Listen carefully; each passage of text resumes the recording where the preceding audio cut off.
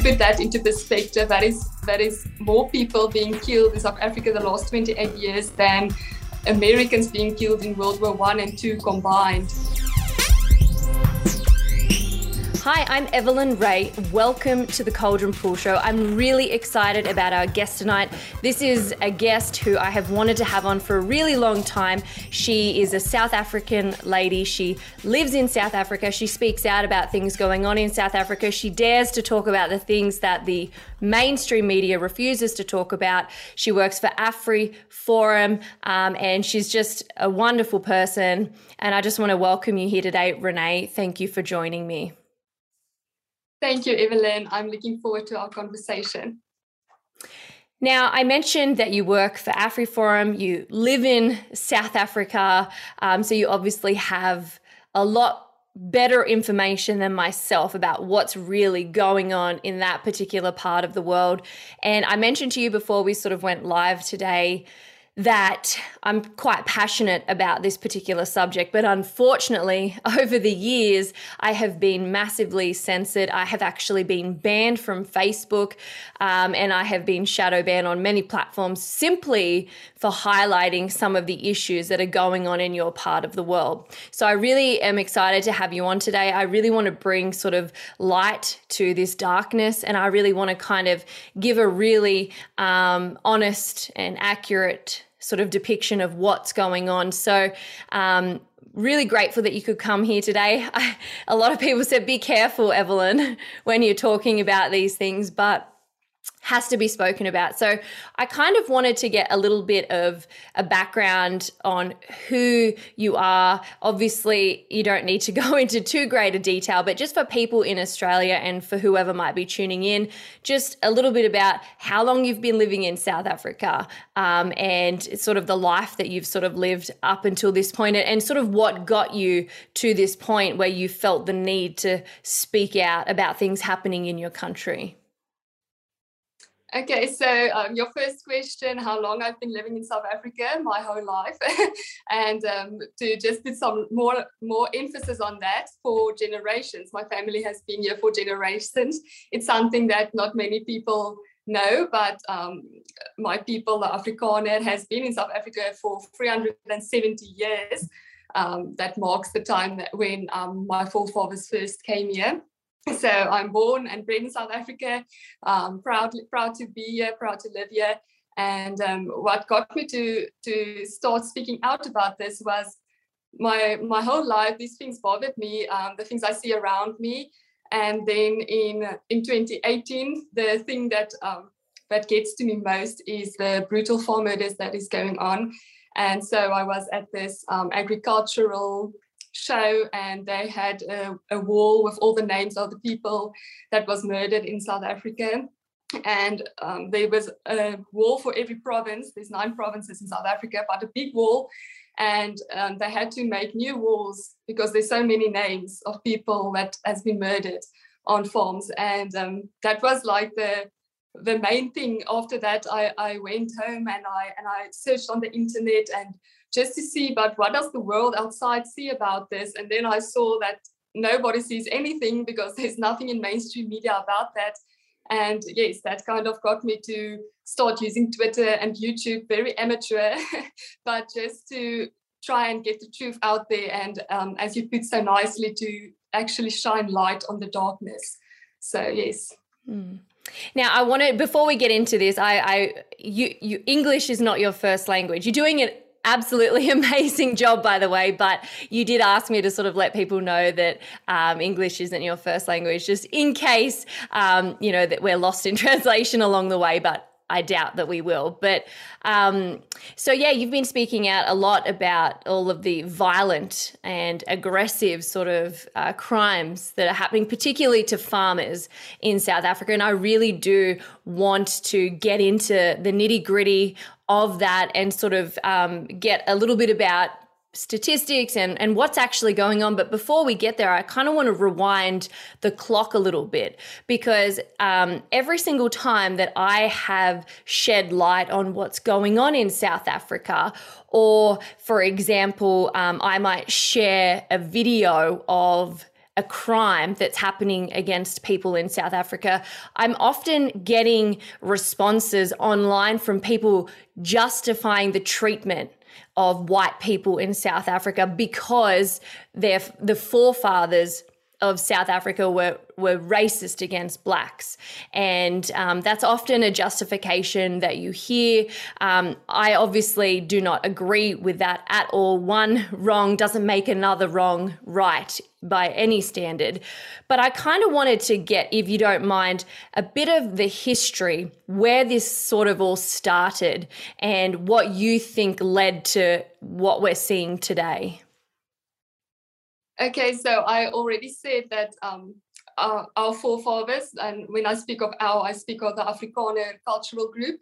Our forefathers came here 370 years ago in 1652, and actually it happened on the 6th of April 1652, and as 6th of April has just passed, it's fresh in my memory to share this with you, that the third largest political party in South Africa used this day in this day and age, the 6th of April, to have a land picket day in Stellenbosch, that's near Cape Town.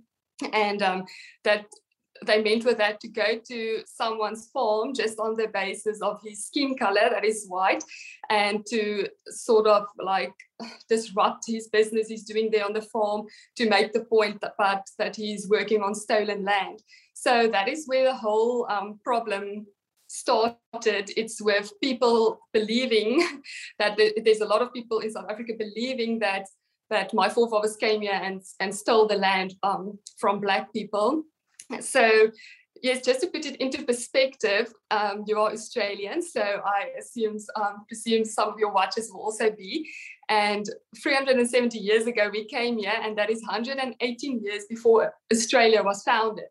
So imagine someone telling you as an Australian, like, you're not allowed to call yourself Australian, you're not allowed to call Australia your country because you stole it, or because you came there after other people were there first. So that's really not the type of argument you want to get into, but we are dealing with this every day. So people justifying the wrongs of today with things that happened in the past, as you said. I am not keen to take responsibility or to feel guilty about something that happened 370 years ago. And also the next big thing, but there's a lot of things that happened in our history that I'm very proud of. I mean, the Great Trek is something to read up about. My forefathers in 1835 to 38 moved upwards into South Africa from Cape Town and discovered vast open lands where they started farming. There weren't people everywhere. There were nomadic tribes in parts of South Africa. But then again, 55% of South Africa's land is not suitable for agricultural activities because it is too dry. So it became possible to farm there after the Western technology of the windmill came in South Africa. So a lot of facts. But anyway, the next big thing people go to is apartheid. And I was also born after apartheid, 3 years after apartheid officially ended. So I'm also not going to feel guilty or go back to that the whole time, as I am only seeing the opposite now today. So yes, we are, the young people of South Africa are a bit fed up of that, to just hear apartheid being blamed the whole time, because that is 28 years ago. And that ended before I was born, and since then I only experienced apartheid, but from a different side. Can you explain for people what the apartheid was 28 years ago, and kind of, you know, people who might not have followed along, what that actually implied? Okay, so it was there was a white minority government. Also, the long history before this also led up to the necessity Afrikaners felt to have this system in place. We're talking about the very vicious wars between the British and the Afrikaners and so forth. So the minority Afrikaner group decided that they don't want to be ruled over again, and they sort of built up a lot of systems and had a white minority government that discriminated against people on the basis of race. And then obviously there were a lot of wrongs in that. And yes, then it ended officially in 1994. And ever since, I have experienced that same discrimination, but just from the other side. And I wanted to sort of hear about the side that you're seeing now, because, I mentioned before, like, you being held accountable for the sins of your forefathers. Like, how far do we go back? Like, how many branches of the tree are we going to start counting? Because, if we're actually going to be consistent and hold everybody equally accountable across the globe, I doubt you will find any group of people with any color of skin that has never oppressed another group or done anything of similar nature. So to continue on with that sort of behavior, justifying it because of the sins of forefathers, would allow justification for everybody around the world to do something bad to somebody else, which is obviously very ungodly. It's not right. And so we experience that a little bit over here in Australia. And as you mentioned, we don't even have a 300-year-old history like yourself. Ours is a lot sort of smaller, but we get a similar sort of reaction today. We have one day in the year that is designated for Australia Day. And everybody, well, not everybody, but the loud group of mainstream media and politicians and other activists over here want to abolish it because of the sins of our forefathers of colonizing Australia. I mean, it goes on everywhere, but I cannot complain in comparison to some of the things that you're experiencing in South Africa. I'm not even going to try. But I wanted to sort of get a little bit of a picture of what it is like for yourself as a white person living in South Africa in 2022. Is there visual and open discrimination and racism based on the color of your skin? And what does that sort of look like in your everyday life? Yes, absolutely. So, growing up, school, university, there it was difficult. You can only, to get in to study a specific course, you need specific marks, but this is based on your skin color. So with my skin color, you would need like 90% average on your school report to go and study medicine. But for someone with a darker skin color, they would only need like 60% to get in and study medicine. So there's discrimination with that, and it's open, and that's the worst part. People are starting to just accept it as normal because it's been like this for 28 years, where bursaries literally states. So I had to apply for bursaries.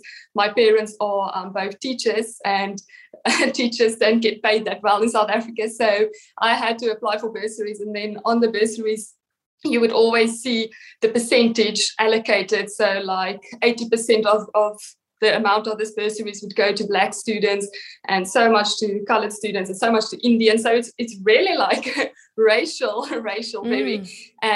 And then sometimes they would say white people like 1%, or they would just not at all. The same with job applications. Like there's all the job applications, since businesses are forced to appoint a certain amount of Black people in the businesses. They tell you, like, sorry, you are too white for this job, or sorry, don't even try to apply. This job is only for Black people, etc. So yes, you see it, and then on a more extreme level, the discrimination gets violent as well. So as you mentioned, you saw me on Twitter and speaking out about that. I've received a lot of death threats from people of different skin color, and then I won't even bother to report this because I tried before. People saying that they would literally rape and kill me, and that wouldn't get any attention in the media or anywhere.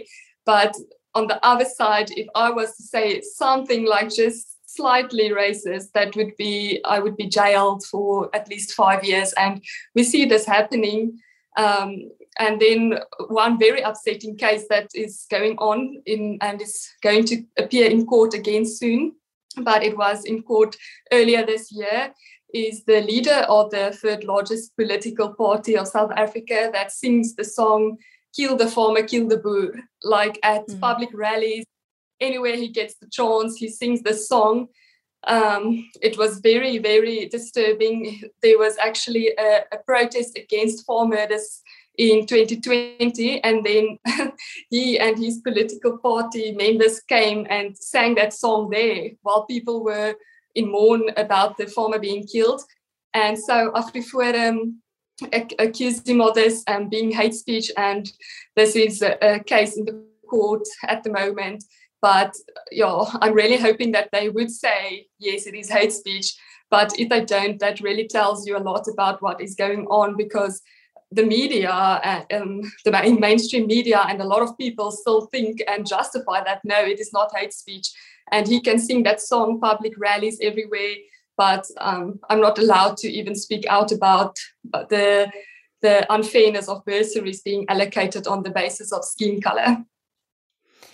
Yeah, wow, that is clear and blatant discrimination. What you sort of mentioned at the beginning about being selected into different programs at schools and universities and education and employment, if that was something that happened almost anywhere else in the world, there would be outrage. There would be media outrage. But like you mentioned, you went on social media, you went on to the news, and these are things that are just not spoken about. It's almost because it's become normalized for people. This is normal. So everybody just has to accept it and move on.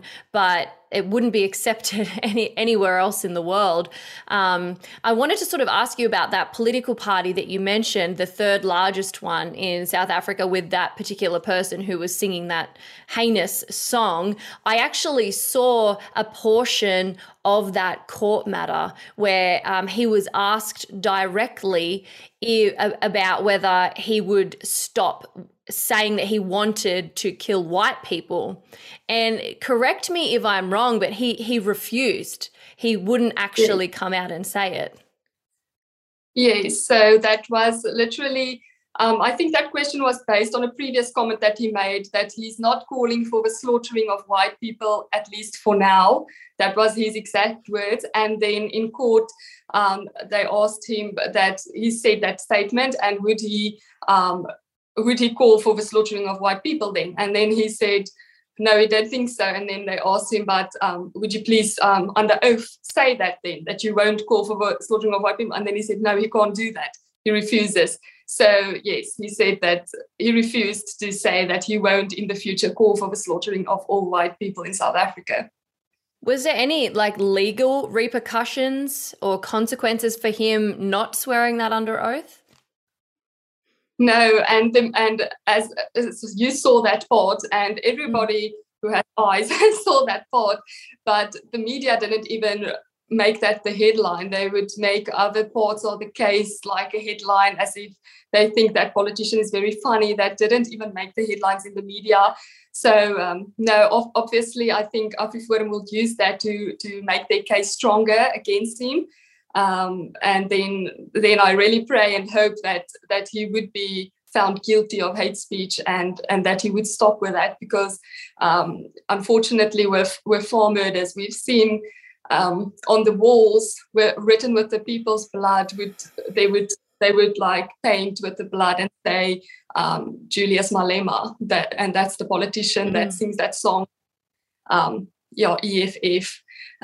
So this is politically incited crimes happening, and he also, in that same case where you saw the video, also said that he don't think him singing that has any influence on the crime rate, and we can talk a lot about that case. I mean, he said that there is a white person in South Africa can't be a victim, no matter what. You can't, just because of your skin color, you can't be a victim of any sort. So that's really disturbing.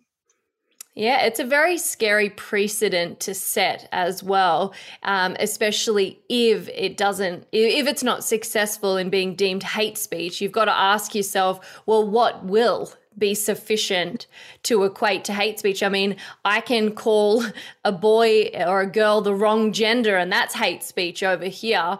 But over where you are, there's legitimate hate speech and cause for hate to take something to court over hate speech. And I'm hoping and praying like you that the right outcome is seen at the end of this. But what are the chances of that particular political party getting into power? Is that like a tangible worry, or is that something that you guys are actually concerned about? Because in Australia, the way that politics work is we have two major political parties, and then we have a lot of minor parties, and we're sort of at the stage where it's a little bit like America. You've got Republican or Democrat. That's all you kind of have. And it's sort of like that in Australia.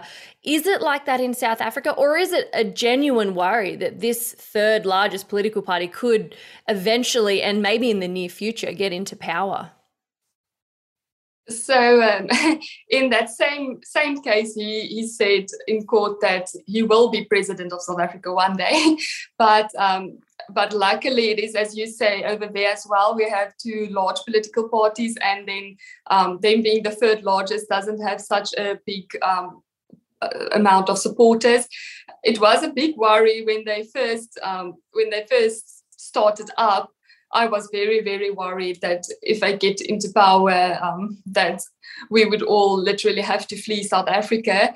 But it seems as if people of all races starts to see the ridiculousness of the comments they make, of the stance they try to take. So I am a little bit less worried now than I was in the past. And I think their supporters will just become even more less because this politician, this leader, really makes absurd comments and don't know who to stand for. For example, on the one side, you would be against xenophobia, but then the next day you would literally go to restaurant owners and ask, but why don't they employ foreigners or other Africans? So I think people start to see that as well, his double standards. Mm. And I just wanted to sort of circle back a little bit to a comment that you made earlier about universities and school and employment and things like that, how pretty much based on the color of your skin is the chance you have of achievement, or depending on the color of your skin is what marks you have to get and your grades that you get to get into places. Is that legislated? Is that part of law? Or is this just something that the universities are doing as sort of a virtue signal to try and make up for the wrongs they believe have happened? No, this is legitimate. I mean, it's government policy as well for businesses to apply or to comply to BBBEE. It stands for Broad-Based Black Economic Empowerment. And then literally with everything the government does, they would always refer to that, but the previously disadvantaged and the marginalized groups of the past, and all these buzzwords they would always use to kind of hide their failures in the past 28 years. So yes, it is legitimate, and you can't really get past that. I mean, if I want to go and start a business now, I would also have to comply to this. So wow. It is unfortunate. Yes. Yeah, wow, that's I had no idea that it was to that extent. If you wanted, as a business owner, your hands are tied. You don't have a choice who you employ. I think, it's very dangerous when you employ based on quota and not quality. We see that, like I served over here in the police force for 12 years, and I saw the bad and negative consequences of employing someone who's not really suited, but they suited the checklist. They suited the requirements and things like that. And do you see sort of the negative consequences of that quota policy in South Africa, and what sort of effect does it have on young people who maybe want to get educated and get a job and start a career? Yes, we definitely see it everywhere. So what's even worse, it's not only in the business world or in the corporate world, it's not only who you employ, it's who owns the business. So it's this ridiculous that I know someone who owns a shop in a small town, and it's been in their family for years. And he just received a letter that he has to give 51% of his business away to someone of color. Otherwise, the taxes would be like, I don't know what, and he won't be able to do business there anymore. And then it's not as if you maybe had, because people of color do work together in South Africa. It's not like everybody hates each other and just wants to spit on each other, even though it's portrayed like that in the media, and it sometimes feels like that. But we do work together. So if you have this business, it doesn't even mean that you can take one of your employers that is of color that you've worked for or with for like 20 years and say, okay, I'm giving you the opportunity to be part of the management and have this 51% shares of the business. The government sends you a list of people that you can choose from, and this is their friends and family. So it's really terrible, and that is happening. And then yes, you see state entities that is going to the ground. I mean, I'm just hoping our interview can finish before load shedding, and that's like a term you maybe won't even know, but that's literally when the power goes off for like 2 to 5 hours per day, because our only electricity supplier can't supply enough electricity for South Africa, even though years before this government ruled, we had enough electricity and gave electricity for free to the rest of Africa almost. And now there's not enough electricity for the people in South Africa alone. So yes, you see state entities failing, you see businesses that's corrupt, and all state services are really, really, it gives you a headache to go and use it. I think I have to go to Home Affairs because I got married in December and I need to get my new ID with my new surname, and I literally haven't had the chance to go because it's always like this long line, and they just say, no, the system is off, or no, we won't help you, or so no, you see it definitely when people that is incompetent are appointed in positions that they shouldn't be. I think we see that a lot in our government, and that is not even a secret because there is news about corrupt ministers every single day. But with the young people, there's definitely a lot of challenges, and there's a lot of people immigrating. You get your qualification and you just go overseas. It's very sad. They call it the brain drain of South Africa, that all the qualified people just leave. So you see a lot of immigration because it's very difficult for people to get a job now in South Africa. It's very difficult for people to go study what they want. I know a group of Afrikaans students like myself that wanted to swat or study for veterinary. They went overseas to go and study that because their marks were good enough to study that overseas, but South Africa said they have no place for them because they had to allocate the positions to other people. So there's definitely challenges, and you definitely see it. I can also say that the Afrikaner people are very resilient. So a lot of people would say, yes, but why, if it goes this bad, why is our people still actually living in a good life in South Africa? It's not due to apartheid or whatever people want to refer to in the past. It's just people are resilient, people are entrepreneurs, they find ways and they work hard and they survive. So yes, there's challenges, but we are keen to take them on. There is so much I feel like I need to unpack with that.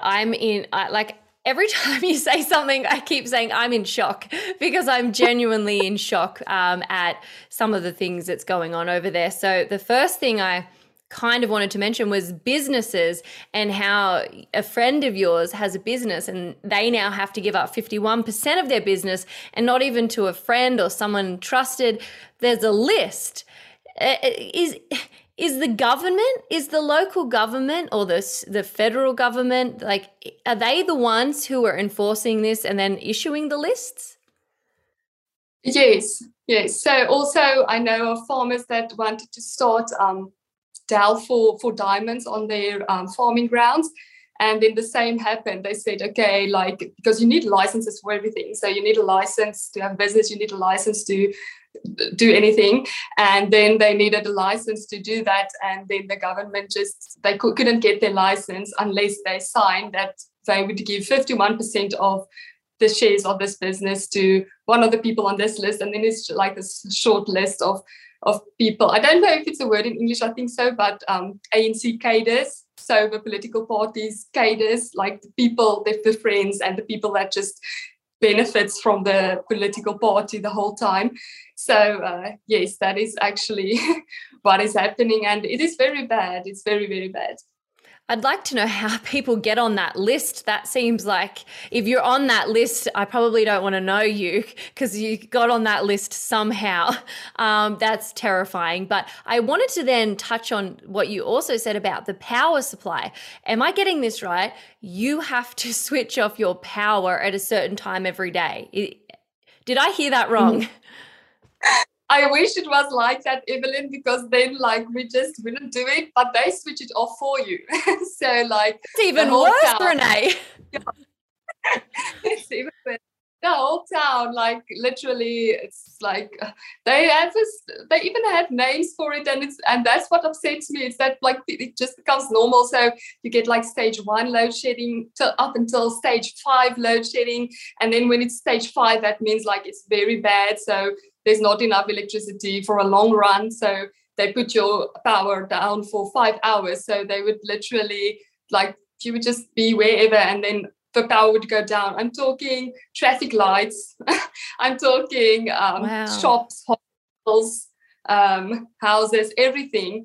And yes, you can imagine the implications if the power at a hospital goes down. And then it's always the communities and good-hearted people who tries to make plans to try and just save what the government messed up. So yes, that is, and now I'm going to shock you even more. So, no, please don't. I don't know if I can handle it. So it's not only the electricity going down. So there hasn't been a lot of maintenance. There wasn't a lot of maintenance being done the last few years. It's not our government's strong point. So obviously things would start failing at like our power supply and also our water supply. So there's like days in the week that you won't have water. Or my husband's parents, they live in one of the provinces that is like most mismanaged in South Africa, most corrupt. So they would literally like go on a strike, the people, because they want more payment, and then they would just turn down all the taps, and then the town would not have water for more than a week. And wow. And it's very, very to try and lead a life where you actually contribute to your country. You try to do the right thing. You have a job. You are qualified. I mean, you kind of have a certain standard of living that I feel you deserve, and then this happens, and it's out of your control. And as I said, our people are really resilient. So, like my husband's parents, they put up a tank and a pump and everything, so that if the water goes down, they can like go on for a week without water. But yeah, there's not all the people has the means to do that and make these type of plans. So it's like you have to try and live on with that. I was going to ask if this is like, whether South Africans are probably the world's greatest preppers, because you'd have to be almost living your life with the possibility that the power could shut off, that water could shut off. Like, we just don't have to live with that in the back of our mind over here in Australia, and I'm guessing a lot of other parts of the Western world. We actually have it relatively easy. We've had it too good for too long that we've almost destroyed the good that we have. But for people like yourself living, like just not knowing, is the power going to turn off? Is the water going to turn off? I'm guessing you have to really prepare. I actually was friends with somebody online who was in South Africa, and he owned a security company, and he basically prepares people to be, to know what to do when they're attacked, or at least be prepared for those things. So you've got lots of things that you kind of probably have to prepare for from multiple different sort of angles. But I did want to get into the more the violence and the aggression, the physical sort of aggression that you can see, particularly with farmers. And yeah, as I said, my friend, he actually decks out motor vehicles so that if somebody approaches a motor vehicle on the road, there's pepper spray that will spray out so you don't have to open the car. But again, not everybody might have the money or the means to afford things like that. But I wanted you to sort of talk about the names that were written on the wall that was the catalyst, was the thing that really got you passionate about speaking out. And that's the names of these farmers who have been murdered. And unfortunately, it keeps growing. I've seen video footage and photographs of fields with white crosses. Are they all similar to the names on the wall that you're talking about? And if you don't mind just giving us a sort of a brief sort of outline of the current situation with farmers. Yeah, so that video footage you've seen is true, and like every weekend there's people who goes to plant new crosses because there's farm murders happening every week, unfortunately. And so under our new government, the ANC government that's been ruling for 28 years in South Africa, there has been more than 500,000 murders, like not farm murders, just murders in South Africa. And to put that into perspective, that is more people being killed in South Africa the last 28 years than Americans being killed in World War I and II combined. So that's very bad. Just don't speak about this. But and then there would always be the argument, but why worry about farm murders? Because there's like 60 murders per day in South Africa, and there's like one of them might be a farm murder and the other is just other murders. But the thing is, there's not a lot of farmers in South Africa. My cultural group that we are talking about here is only like 3 million people in South Africa of the 60 million people in South Africa. And the Genocide Watch actually found that we have valid points to refer to it as a genocide, or not all the points, but some of the points. And one of them are that a farmer in South Africa is more than 3 times, the murder rate on farmers in South Africa are more than 3 times higher than any other average South African. So it's really targeted crimes, it's hate crimes, it's very brutal. People started referring to it rather than farm terror, than farm murder, because it always goes along with torture and terrible things. People in the police service would say that it's by far the worst crimes that they have seen are the farm murders. So yes, it is very bad, and what makes it so bad that I want to speak out about it is that our president in 2018 in America to all the media just said, no, there's no killing of white farmers in South Africa. That was his words. He was trying to cover it up. And yes, our biggest struggle is just to get it to be a priority crime so that there can be resources to try and fight this. But again, this is politically incorrect to talk about farm murders, so this won't happen.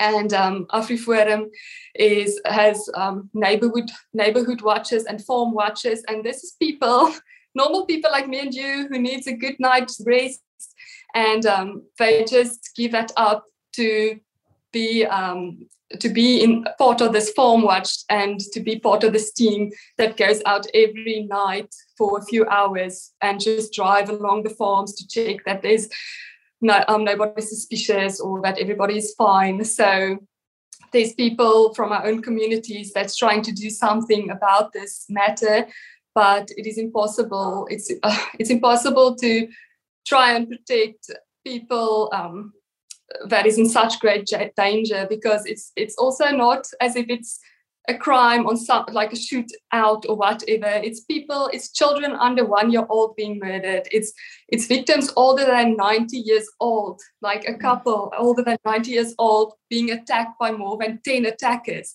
This is not like a murder and shooting someone because you want food or money or weapons or whatever. This is this is terrible, and we see this happening on a very militant way. So it's very concerning, and I don't know what more I should tell you because it can get very upsetting. Yeah, I was going to ask you what the motive was, and you sort of answered my question with what you said, but if you don't mind sort of elaborating more, you said they're not coming for food, they're not coming for weapons. Is this purely just a targeted attack on these farmers? And if so, why? Why are these farmers being brutally attacked like this? So they would steal money and weapons and so forth. So I just want to clear that out. They would steal things, objects, but it doesn't seem as if it's the main motive, because it would be this large group of attackers that come for this elderly couple or this mother with her young children and her pregnant tummy, and they would steal like 500 rand. That's like, I don't know the currencies, currency converter, but that's like almost nothing. And then the motive would be definitely it's politically incited.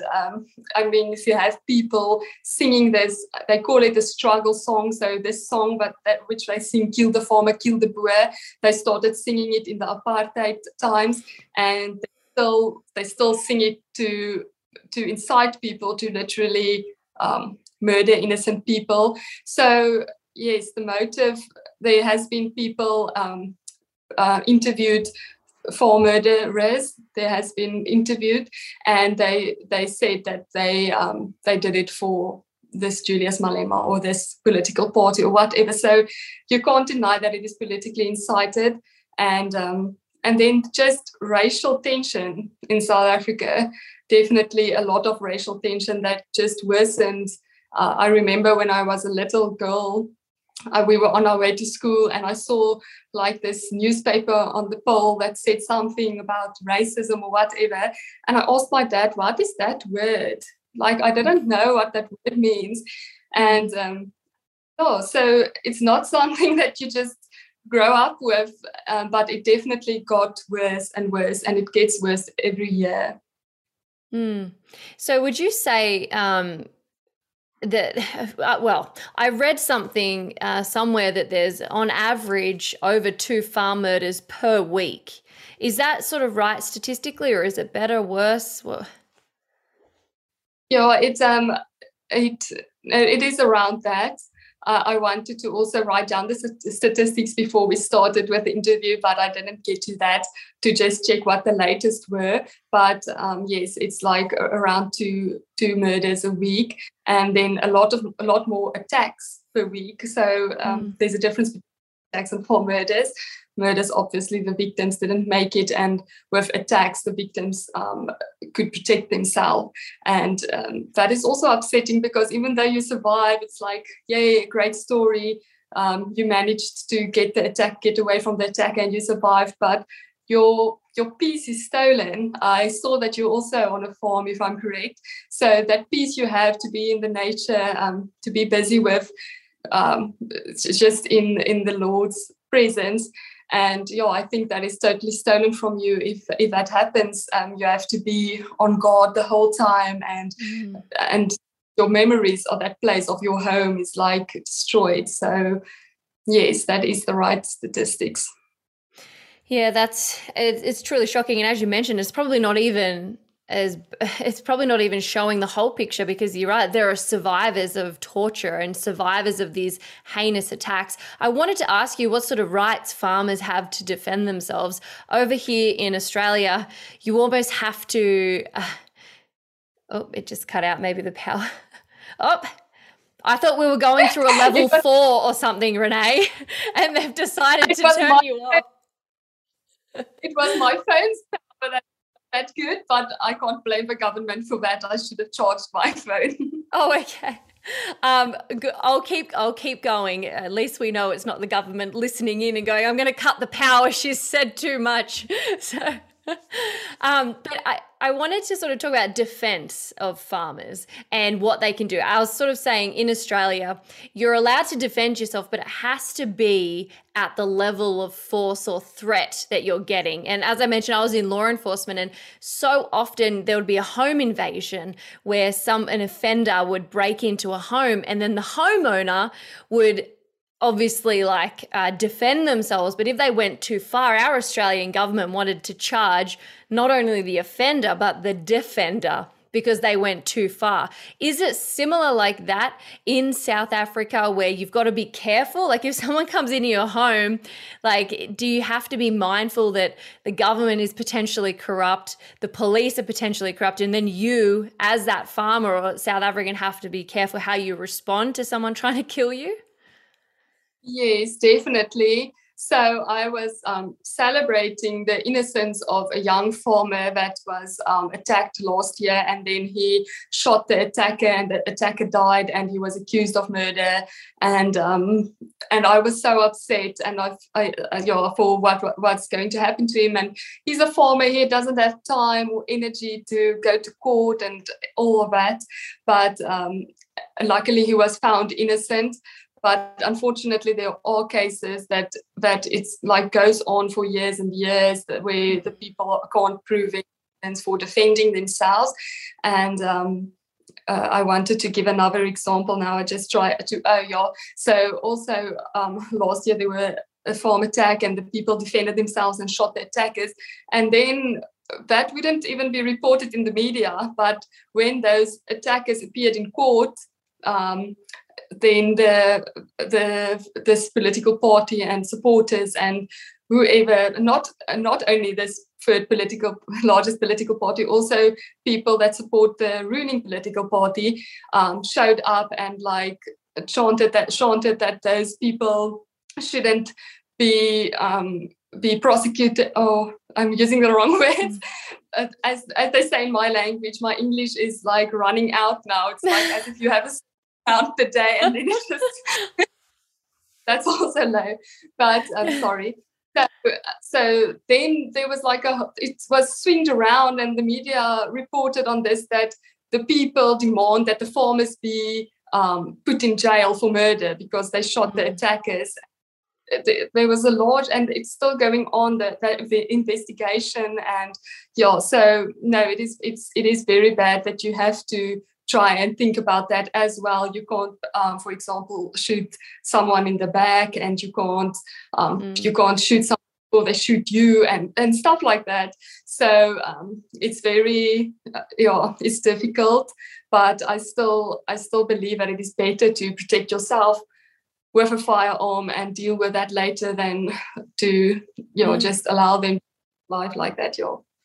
Yeah, I've seen some terrible footage and some terrible photographs of injuries and testimonies and witness statements of things going on with these farm murders. And yeah, you're right. It's one of those things where at the end of the day, like you've got to defend your life and the life of your family, your loved ones, and you almost need to put those things to the back of your mind, because 1 second too late means you're the one who's going to be dead. And that's really terrifying that that's something that you guys have to deal with. What are the police like in South Africa?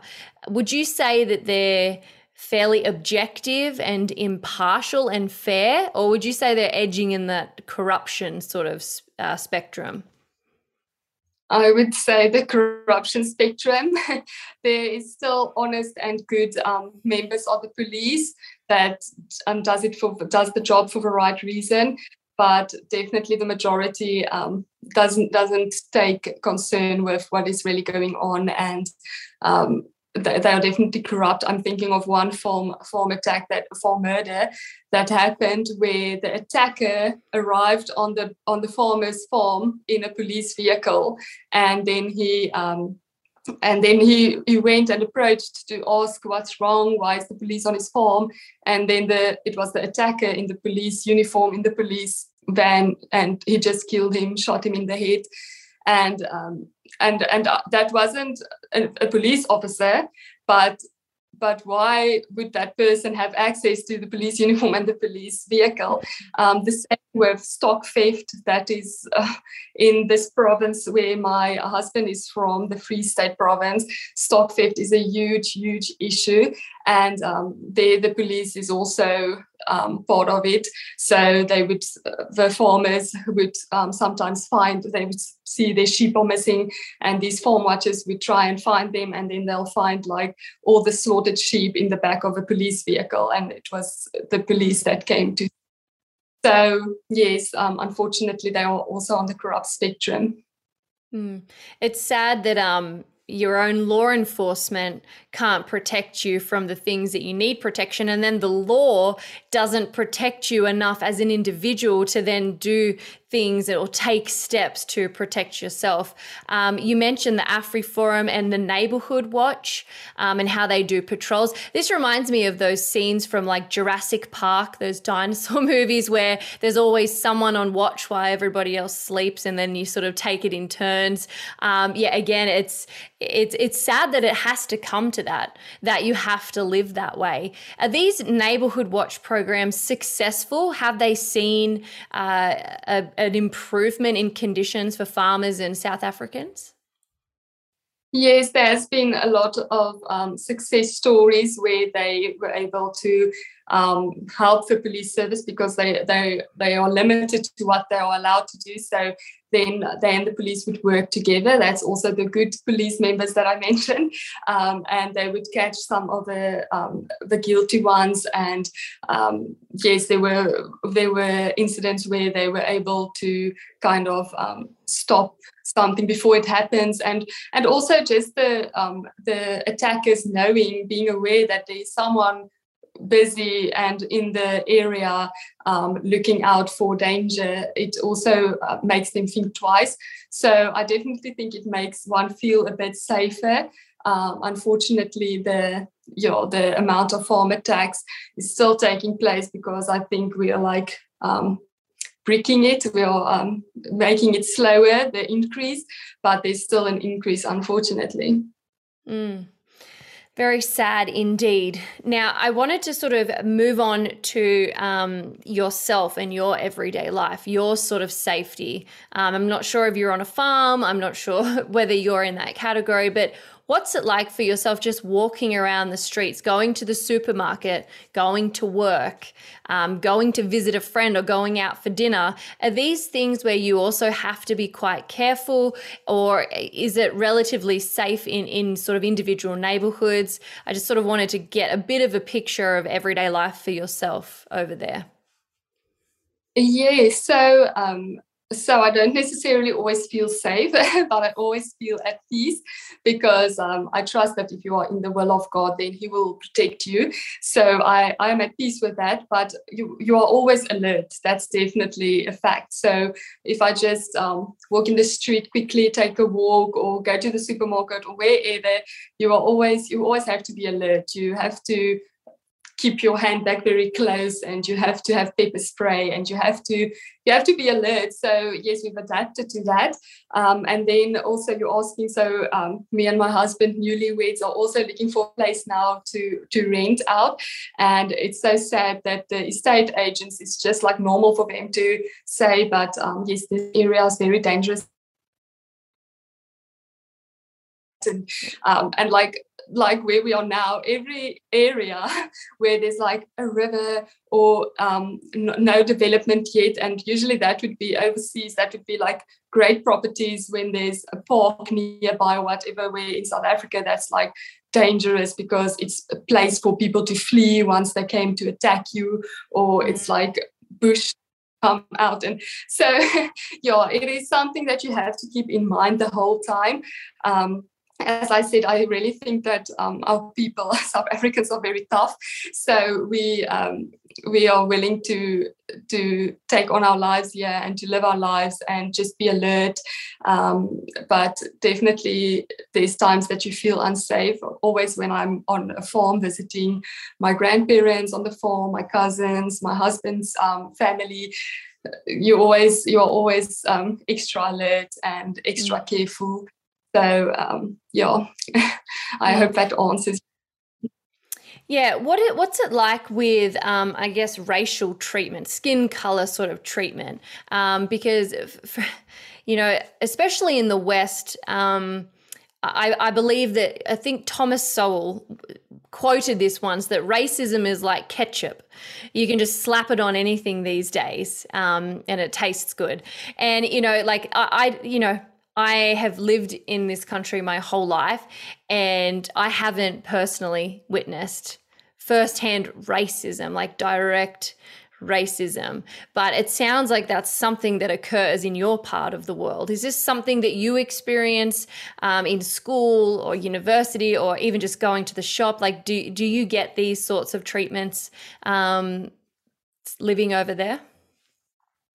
Yes, definitely. So one example I can give you is my husband that went to renew his driver's license, and there were a long queue, and he was the only person with a white skin color.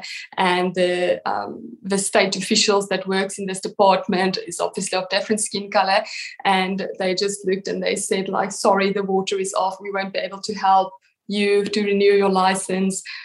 And then you can't do anything about that. His grandma, so when it's at Home Affairs, you can be helped first if you're a pensioner, when you're elderly, and she went there, and she has to go for a shoulder operation and everything, and she asked if she can maybe move to the front of the queue, and they said, like, no, she doesn't have enough gray hair. So yes, you do experience this kind of racism.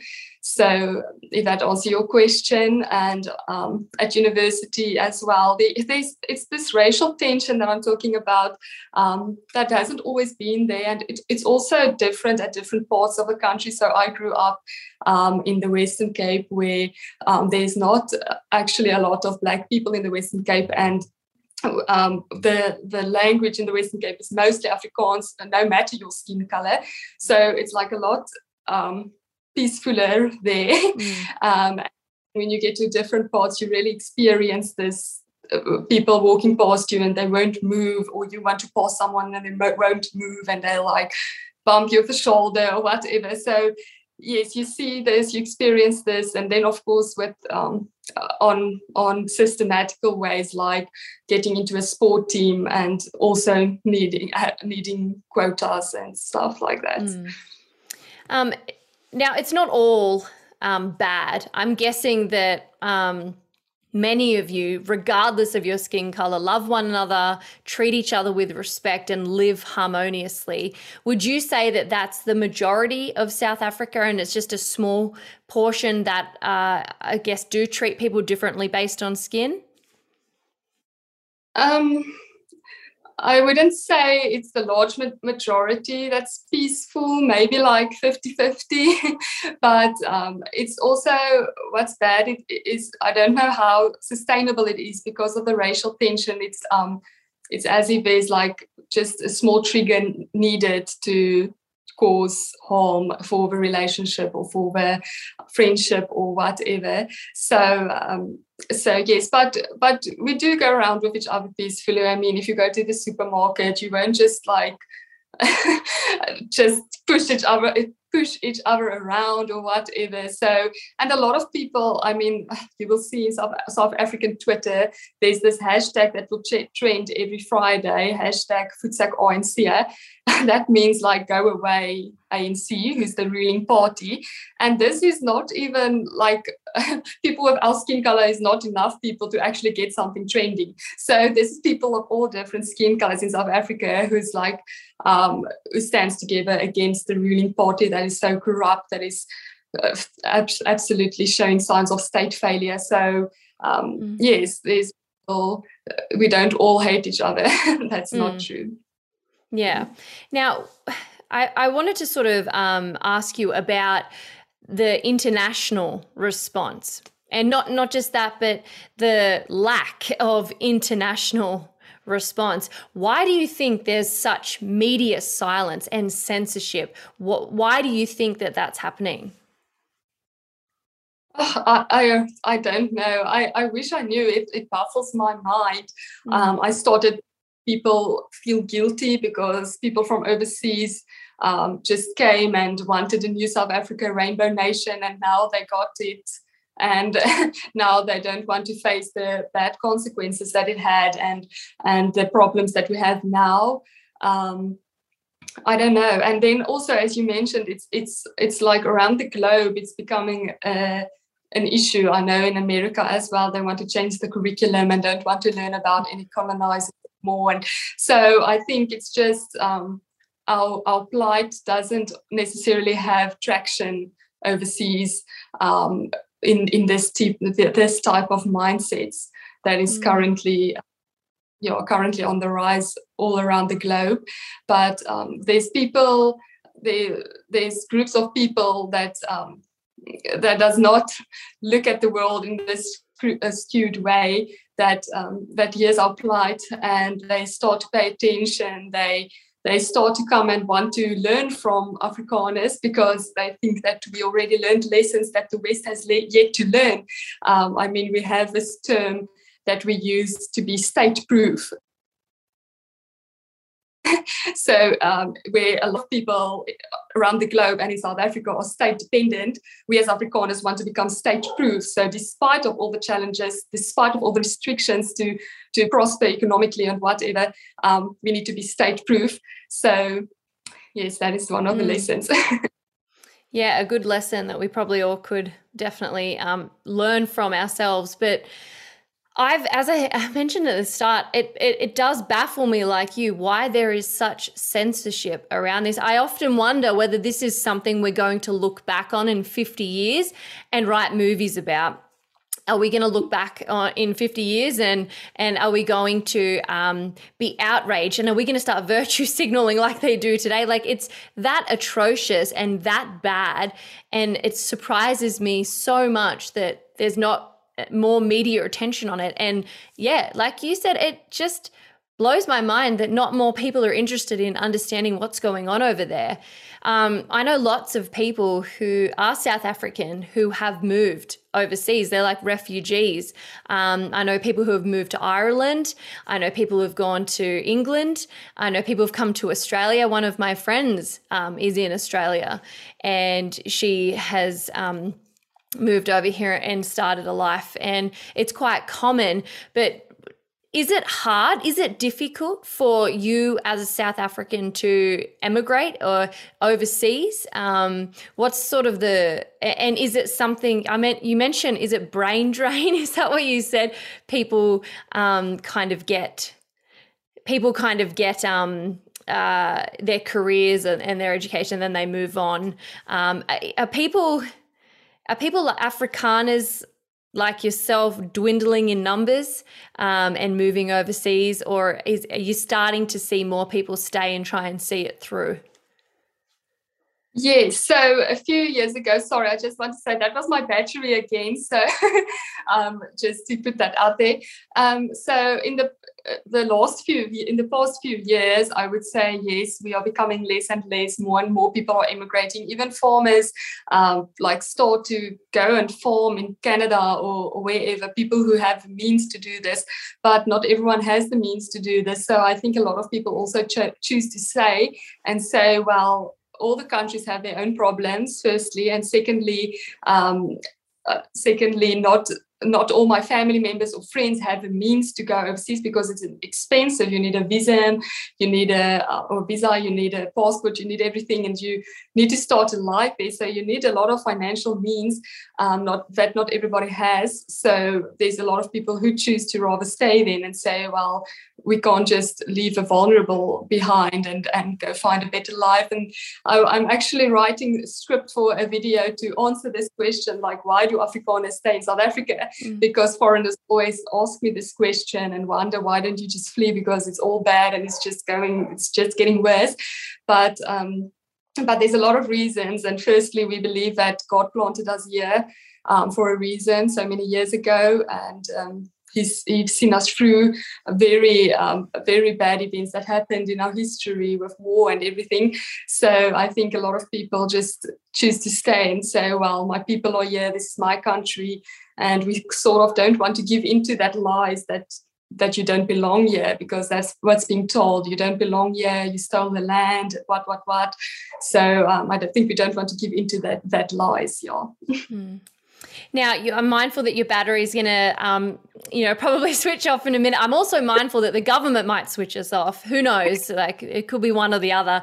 But just to sort of finish off, I do want to thank you for coming on, for being brave, for being someone who does actually stay there and sort of speaks out about the things that are going on, and you can help people like myself understand a little bit better. I hope I can get you back on again sometime in the future for an update. But before we wrap it up, where can people find you? How can people support you? And what can we be doing? Of course, we're going to be praying, but I know you're part of AfriForum and other things. So if you could just sort of direct people to where they can go to sort of show their support, or at least follow on and actually see what's happening in South Africa. Thank you, Evelyn. Yes, so I think I use my Twitter platform for speaking out about South Africa. It's still my maiden name, René Kruger. And then, with my new surname now that you pronounced nicely earlier. And then also YouTube. So I prefer doing interviews with people than making my own videos, since I don't have all the resources to make good videos. So they're very amateur, but when something really presses on my heart, I do make videos for YouTube to inform people about things in South Africa. That's also still René Kruger, I think. And then yes, Friends of AfriForum, that's an international, or a website that's an international platform for people to be able to donate or to help. And I can say we are really busy with great work. We are taking people to court who's unfair and who sings songs like Kill the Boer, and something that would be important for this conversation we had. We also have a campaign to get funds to help people safeguard their farms, so to give them the technology to themselves safe on farms. So Friends of AfriForum, I can send you the links, and then thank you for that.